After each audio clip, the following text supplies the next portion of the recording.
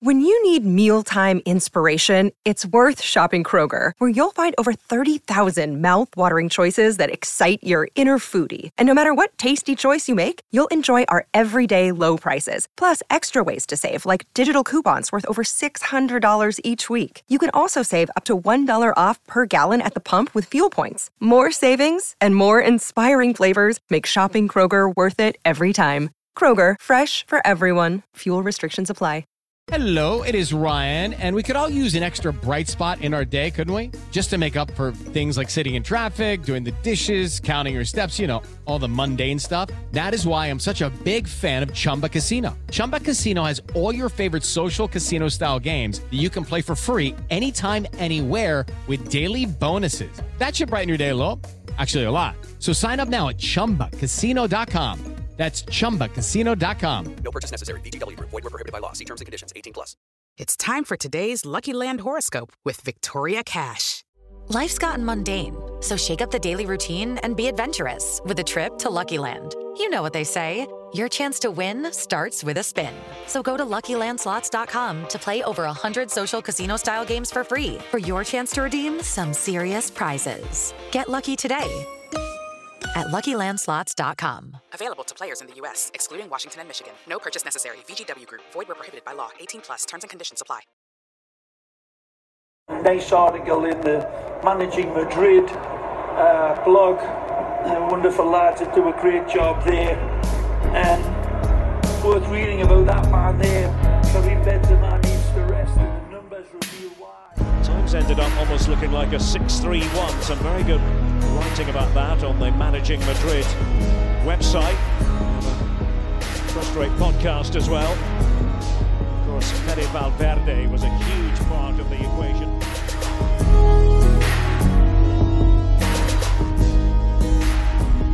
Hello and welcome to a Monday edition of the Managing Madrid podcast. I am your host, Kiyan Sabani. We are here for El Dia Después, the segment that is usually 2 days after and not 1 day after because Real Madrid played Saturday in this case. And Lucas Navarrete is here as always for this segment. We are going to talk about the game. We are going to talk about some injuries, rotations. We got a game tomorrow. So we'll see what we can squeeze in the next 20 minutes or so. First of all, Lucas, how you doing? Welcome to the show. I'm doing fine, Kiyan. Thanks for having me as always. Looking forward to it. So, the biggest story from Saturday was obviously the fact that Fede Valverde is just in God mode right now. But Real Madrid are continually winning games. I think the game against Sevilla was pretty comfortable, all things considered, bar a stretch in the second half, I would say, if you want to simplify it. Although, like Mehedi and I broke it down on Saturday night. What was your initial takeaway? What was your main takeaways? Do you want to hit me with like 2 or 3 and we can kind of break them down together? What was your main takeaway?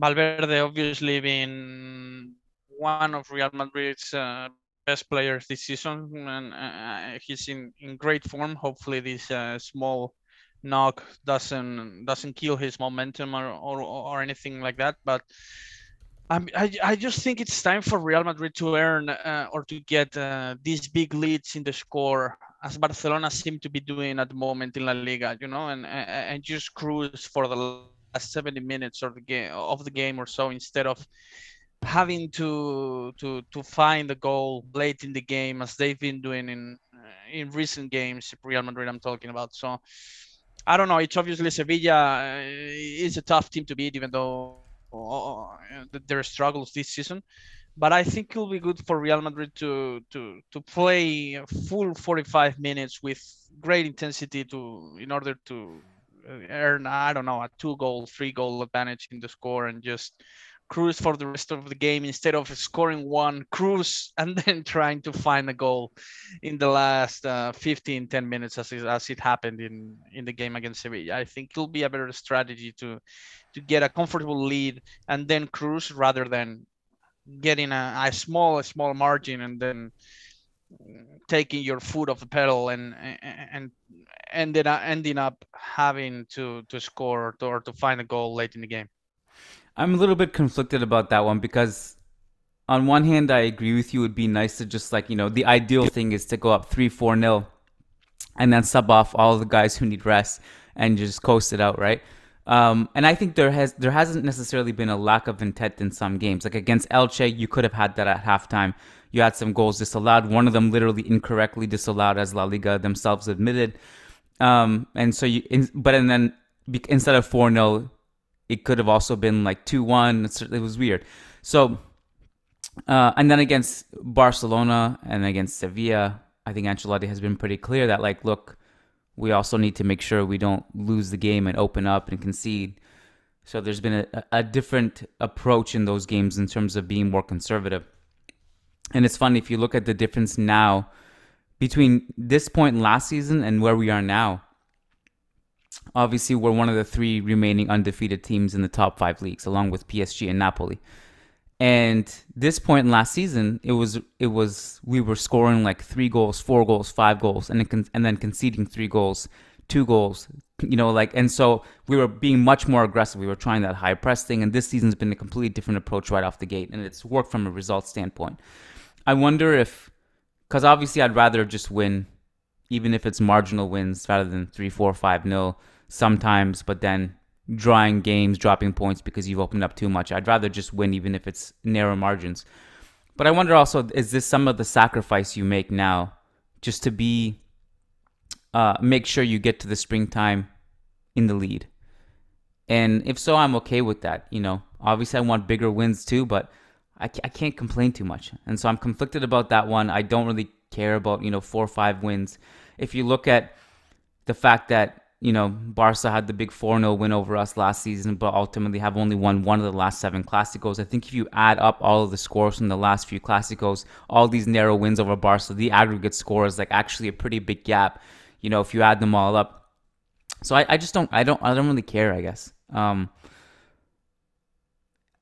I think if we weren't as deep in certain positions, I would care more. You know what I mean? Like, we're going into tomorrow's game without who? List them off: Fede, Modric, Valverde, Modric, and Benzema. Yes. Benzema, yeah. Obviously Ceballos too. Like tomorrow would have been a good Ceballos game, but he's not there, so it's going to be a little bit. But we also need, right now, it would be an ideal situation, as you pointed out on Twitter, Camavinga to step up, because he's had a quiet season. He hasn't been as influential. It's going to be a good game for him to step up and do some things. I guess I'm just conflicted about. I don't know if I care as much as other people about big scorelines. But to me, it's not a matter of. I don't know if I didn't say it correctly or whatever. It's not a matter of big score lines or whatever. It's just a matter of the approach. It seems to me that Real Madrid tend to rest a little bit during games as soon as they get the lead, and then at the end of the game they have to find a goal here and there to earn the 3 points, if anything happens, because the lead is obviously not big enough to score a win if you don't if you end up conceding a goal. So, and on the other hand, it's not a matter of getting 4-0 wins. It's just a matter of taking your foot off the gas a little bit later, or with a bigger margin in the score, if you will, because I think that if it doesn't happen that way, I think Real Madrid will end up losing some points, some very winnable or manageable points here and there in games that they've taken their foot off the gas with a 1-0 lead, and they end up conceding a crazy, stupid goal in the 85th minute, which obviously you might not be able to come back from. So, and this is going to be a very high scoring Liga season, in my opinion. It's just going to come down to which team drops the lesser points throughout the season, or whoever wins for example, if Madrid wins El Clásico at the Camp Nou, they're obviously in a great situation, but it will ultimately come down. I think I'm predicting a 95 or from 95-100 range season. I think both teams have enough to pretty much cruise against any given team in La Liga, especially now that teams like Sevilla and Villarreal have dropped their form quite a lot. So I think it'll be very important not to end up losing these manageable points I'm talking about, and that those points might slip away from you in certain scenarios where you don't expect them to, just because you've taken your foot off the gas too soon, in my opinion. Yeah, you bring up great points there, and I don't know if it was you and I that had this conversation, or if because there's just so many podcasts, I don't know who I talk to sometimes, who I'm having a discussion with, but I think it was around the same time that Barca were slipping in the Champions League, and then they lost Clasico. Is that are we really going to go into a 95-point league season? Are we sure that Barcelona and Real Madrid are going to sustain this form? I can't say for sure, but just based on the couple games after Clasico, where Barcelona had two strong teams, quote unquote strong teams, absolutely, and just wiped the floor with them, that tells me I think it's very possible that Real Madrid and Barcelona do go through. I'm not saying it's going to be a perfect season for either team, but yeah, I actually think, we said it before the Clasico that all Clasicos matter, but this one in particular probably really matters more than most years because this is going to be the situation. The other game I would start to maybe circle on the calendar because they're playing a little bit better and Griezmann is playing great is Atletico are maybe starting to become a better team as the season goes on. And that'll be another game on the calendar that you can circle as a quote unquote tough game. But I think part of the thing is that I hate to say it because I love La Liga so much and I want them to be all strong. But right now, I don't like the gap between some of these. I don't know what tier you put them in, but like the Betis, Villarreal. I think Sevilla will get better probably as the season goes on. I don't know. Bilbao, Valencia, those teams. They're just not as good as Real Madrid to win. Yeah, they're just not as good as, relatively speaking, to the other European giants that we're gonna face. That these guys will just face. You know what I mean? And then the other thing is that, if Villarreal, for example, are playing a Champions League game against or a Europa League game against Manchester United, I feel like they'll put in a better performance than they did at the Camp Nou, maybe because they'll be more extra airtight. But against Barca, they didn't have the ability to play out of a press. Their defending was terrible. And against Athletic, it's just kind of like more of the same. These teams are not as good on the counter. Defensively, they were just bad. So I just... Yeah, anyways, but long-winded way of saying, I think it's going to be these two at the top of the table with a lot of points in the springtime, and it could come down to these fine margins. Whoever takes care of business in a better way against, in games like Getafe away, those games, you are obviously expecting a win. Ancelotti makes some rotations. It's cold during the winter. Whoever takes better care of business in those games will win La Liga, in my opinion. It will not even come down to the Clásicos or the big games against Atletico or whoever, because, if Real Madrid drop points against Atletico in the second half of the season, I can see Barcelona dropping points there too. It's just, I feel like the season will be decided by these winter night games in Getafe, or the Elches Real Madrid just beat the other day, or those smaller teams you are expected to win. These smaller teams you are making rotations for, but all of a sudden the game goes 1-1 in the 75th minute, and whoever is able to score the 3 points and win those games, I think will ultimately win the title. With regards to also, because I'm just looking at the minute distribution this season, and this is also the case that it's not that urgent to start subbing off people in the 60th minute because there's rotations already taking place. There's only 6 players who have cracked 1,000 minutes this season. And you're going into these games just rotating anyway. Do you know what I mean? I just this is not. Last year I was much more worried about this. Is what I'm saying. I guess this year I have to say I expected a bit more rotations against Elche, for example. The other day, I was just expecting more rotations. The other day, I don't know. It's just the way it goes for me. Obviously, Ancelotti will be forced to make rotations against Leipzig because of small injuries. But I thought Real Madrid will be comfortable enough with their bench to see a bit more, some more rotations from Ancelotti in these winnable, manageable games like the one last week against Celtic, for example. I also have some thoughts, and I wanted to throw them at you because this morning I wrote about Tchouaméni. I'm the last couple of weeks I've started to highlight players who are not like the main storylines. Like the main storyline right now is like Fede Valverde, for example, Toni Kroos. Yeah. These guys are like obviously the stars of the season. Yeah. But last week I wrote about Rudiger. This morning I wrote about Tchouaméni, just to highlight about these guys are kind of maybe the unsung heroes. I think most people agree that Tchouaméni is playing well, but I highlighted his performance against Sevilla, and just what I really noted was his amazing press resistancy. Anytime Sevilla hounded him, he was really comfortable under pressure, combined with Modric well, combined with Kroos well. Threw in some interesting stats there on the season. He leads La Liga on through balls, which is something I didn't expect. And goal creating actions, I think he's top 10. He's a player that I would have liked to have rested against Leipzig tomorrow, potentially.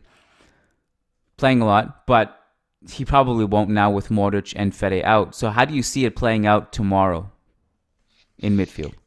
Yeah, I'm expecting Tchouaméni, Camavinga, and Kroos starting in the midfield. Possibly Ancelotti would like to start another midfielder, but obviously he pretty much doesn't have any more other than the Castilla players, so he will probably go with Asensio on the right wing, Vinicius and Rodrigo up front. That's what I'm expecting. Obviously, if Ceballos were available, possibly Ceballos will play instead of Asensio. But since Ceballos is just not there, I think Ancelotti is pretty much forced to start Tchouaméni, Camavinga, and Kroos with Asensio, Rodrigo, and Vinicius. When you say potentially starting over Asensio, would you shift the formation to like a 4-4-2? Yeah, I think he would go to the 4-4-2. Obviously, he wouldn't have an ideal player like Valverde to play on that spot. But yeah, I would expect a 4-4-2 with potentially Camavinga and Ceballos on the flanks. I don't know. They would probably shift during the game and all that, but I think Ceballos would be ahead of Asensio in the rotation for an away game. As I was going to say tough, I wouldn't call it tough even. I don't think it's that difficult of a game, but the fact that it's in Germany against a quality team, I think Ancelotti will probably like to start Ceballos ahead of Asensio in this particular context for this particular game. But obviously Ceballos isn't there, so he will probably be forced to start Asensio on the right wing.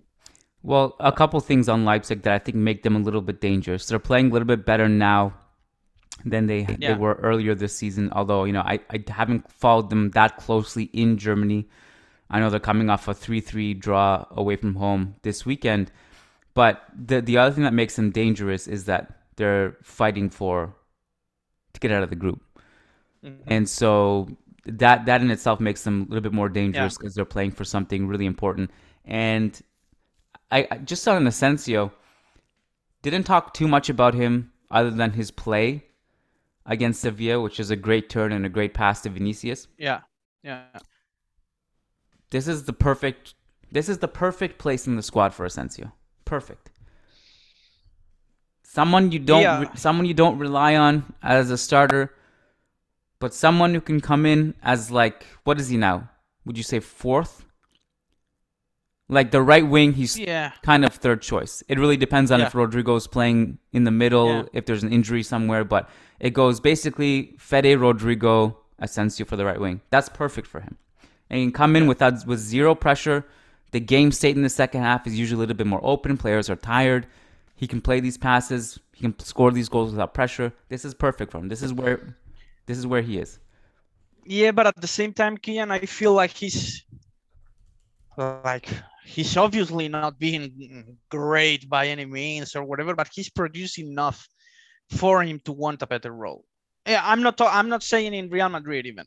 Like, I feel like he's producing enough for him to, to say, well, if it's not here, let me show this kind of production or take this kind of production or quality elsewhere. I feel like, at the same time, he's producing enough for him to not be completely satisfied with his current role in Real Madrid. So that's the tricky part. And by the way, we have to be very happy or consider ourselves very lucky that Real Madrid didn't sell Asensio, because the way we're seeing the season and the roster right now, Real Madrid would have desperately needed to sign someone for that spot, just because of injuries, because of obviously Hazard not being the player everyone expected him to be after what he said in Cibeles and all that. But in the end, it's kind of he's playing in a role that it's quite necessary at the moment for sure. You know what I would say to that, Lucas? If Asensio wasn't here, my Arribas agenda gets pushed up. It's like Yeah, daily yeah, articles. More minutes for Arribas, get him called up. But yeah, but the club may not see it the way I do or we do. exactly. So it's a different subject. But you think about like Asensio, like what leverage does he have? He can't. It's Oh yeah, you know, none. it's his last year. Yeah, for sure, for Like sure. if this is maybe too soon to talk about it, but I can ask you really quick. What percentage do you put on Asensio renewing? Very low. I'm reading some reports from people on Twitter saying that Real Madrid have offered him an extension, which he's happy about, but his agent Jorge Mendes is encouraging him to try to find a deal elsewhere. I'm not. I don't think Real Madrid will. I don't see those tweets being entirely reliable. I don't think Real Madrid have offered him an extension just because of the last 2-3 weeks where he has produced off the bench. I think that ultimately also his goal is probably to be a big contributor for the Spanish national team. I'm not sure if he'll be that kind of player with the role he's playing in Real Madrid at the moment. So I don't know. My percentage will be 10%, 5%, depending on whether or not he's actually going to play big minutes over the next few months or weeks. For example, after the World Cup, if the roster is a bit thinner, then like I can see a scenario now that he's gotten into the rotation. I can see a scenario where he plays more impactful and quality minutes over the next few weeks or months. Like, for example, if Rodrigo gets an injury right now, Asensio all of a sudden becomes an undisputed starter, I think. So I don't know if he keeps producing at a high level on that kind of role, I could see a scenario where maybe Real Madrid reconsider the whole prospect of keeping him. But ultimately, I think it's a very low percentage here. My quick take on it is that, again, and this is completely different the way the club may see it, but the season is long. There's always room for a scenario later in the season where something like that, God forbid, does happen, an injury. Asensio plays a bigger role and plays well, or he doesn't. Either way, but even if he does, I think there's a couple truths here for me that are pretty non-negotiable. If he goes to a different club, it's a downgrade to Real Madrid. That is Sure. a fact. And I'm not just talking about like, oh, Real Madrid's the best team in the world, best team of all time. It's just that it's like it's going to be a tier below of team. Mm-hmm. If he wants more playing time, it's not going to be a City, Liverpool. It's not going to be Chelsea. It's not going to be, go down the list. It's not going to be any of those teams. It's a tier below. What he may get is more money, but it's probably, then you're talking about a mid-table Premier League club or something like that. But not even that realistic, I don't think. Like if he signs for Arsenal, Wolverhampton, clubs like this, I don't think they'll pay more money than what Real Madrid are paying him at the moment. I don't think so it's not that. Yeah. Arsenal fans are really mad right now that you put them in the same category as Wolves. They're leading the Premier League. They're playing well. Sure, and that's fair. But that a potential destination for a player like Odegaard, who couldn't find himself a role as an undisputed starter in Real Madrid, yet Arsenal were willing to give him that kind of role. I'm not sure if a team like Arsenal will give Asensio that kind of role the way they're playing right now. Probably not. No, he But wouldn't start maybe, over I don't Saka know. or anyone like that. I agree. But I don't know the Tottenhams, these Premier League clubs who are always, I don't know, fighting. Arsenal is obviously now leading, but you know what I'm talking about, who are obviously fighting for 6, 7 in the table. I don't know if he'll get a salary raise or a better contract from them than what he has in Real Madrid at the moment. He'll probably pretty close. In terms of the a player who is third choice right winger, and by extension third choice false nine. That player is, in some ways, Asensio is a luxury. But again, the baseline of replacing a player like that in the form of a Brahim or an Arribas is not that difficult. So we'll just see how it plays out. I don't know. I think we are. I know what you're talking about, and I know the sentiment here, but I think Asensio is a better player now than both Arribas and Brahim. Like, I agree with I that. don't. Yeah. Yeah. Go ahead.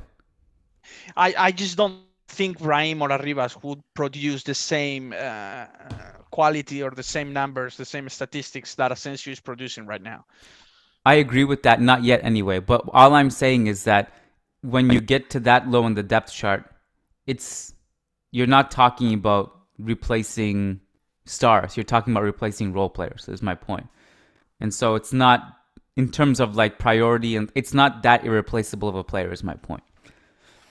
Yeah, sure. But as we said 5-10 minutes ago, those role players might actually come at hand later in the season, and maybe in those particular games we are talking about, maybe Real Madrid will like to have Asensio instead of having to play Arribas or in this case Brahim also. I think Asensio is a more reliable player than those two, and if Real Madrid needs someone to step it up in a certain context by the last third of the season or whatever because of injuries or that, Asensio is more reliable than those two. So, you're always happy to have a quality player ready to step up in those particular contexts, even though they're going to find themselves deep on the bench for most of the season. Brahim, by the way, 4 goals in 6 Serie A games this season. Mm-hmm. Hopefully turning into the player we thought he'd be. So hopefully, I'm a big Brahim fan. I thought, like last season or last 2 seasons, I thought he could actually play a role in Real Madrid on the right wing. And it's obviously his performances last season and how he fell off a little bit in Milan's depth chart. The fact that got me a little bit worried about his future in Real Madrid. I'm not sure what Real Madrid think about him in the long term. Obviously his loan deal with Milan expires next summer. I don't know what the plans are for him inside the club. I don't know what the club has in store or in mind for Brahim. In my opinion, he would be an ideal replacement for Asensio if Asensio leaves. He would be perfect. Like, I get the Arribas hype. I don't think he's as close as I don't think he's even close to Asensio's quality as much as Brahim is. I think Brahim is a definitely more finished product. I think we can all agree on that. Yeah, but you're talking like you're talking about like what is established. Asensio was established in that sense. He's proven he can score goals in big games off the bench, but I just want, like, we have to see. I mean, I don't know. Like, I also don't think Asensio has turned into the player we thought he would be. Sure. And with Arribas, we just have to see it. We have to see him at a top level to know. But yeah. Oh yeah, but in order for you to see it, the first thing you have to do is get him out of Castilla. I mean, if you don't have those minutes, exactly. If you don't have those minutes ready for him in the first team, which I might agree with, like, the first team might be a little bit too big for him at the moment. That's why I'm advocating for Brahim to replace Asensio and not Arribas. But that doesn't mean that I want Arribas to stay in Castilla. I think already this past summer, Arribas should have left Real Madrid Castilla on a loan deal. Or a signing or transfer elsewhere with an option for Real Madrid to bring him back or whatever. But definitely we have to see what Arribas has in store in quality Primera División football before we can make a final decision on his ability. And you are not going to see that or to make that kind of judgment if he keeps playing for Castilla. So my ideal scenario would be to bring back Brahim next summer to replace Asensio. I think he pretty much replaces him perfectly. I think similar quality already right now. Yep. Pretty much similar style of play. Similar profile of player. similar profile, similar versatility, similar ability to score, similar ability to dribble. So he's a seamless replacement for Asensio, in my opinion. And then you have to sell Arribas, and with an option to bring him back, obviously, to I don't know, to a quality club, mid-table club in La Liga. I think that's what you have to do. Well, Lucas, we gotta go. Trying to squeeze in 20 minutes into a podcast has proven to be impossible, as predicted, but we did our best. It was a pleasure. You and I will be back on Thursday to do a mailbag. If listeners want to submit questions and also get access to that podcast, go over to patreon.com/managingmadrid, where we are also doing a live Zoom podcast after the game tomorrow. So again, to access it, to join it, to be a part of it, patreon.com/managingmadrid. Thanks for listening. Lucas, thanks for your time, my friend. We'll talk soon. Yeah, no problem. Take care, bro. Bye-bye. Peace. You too.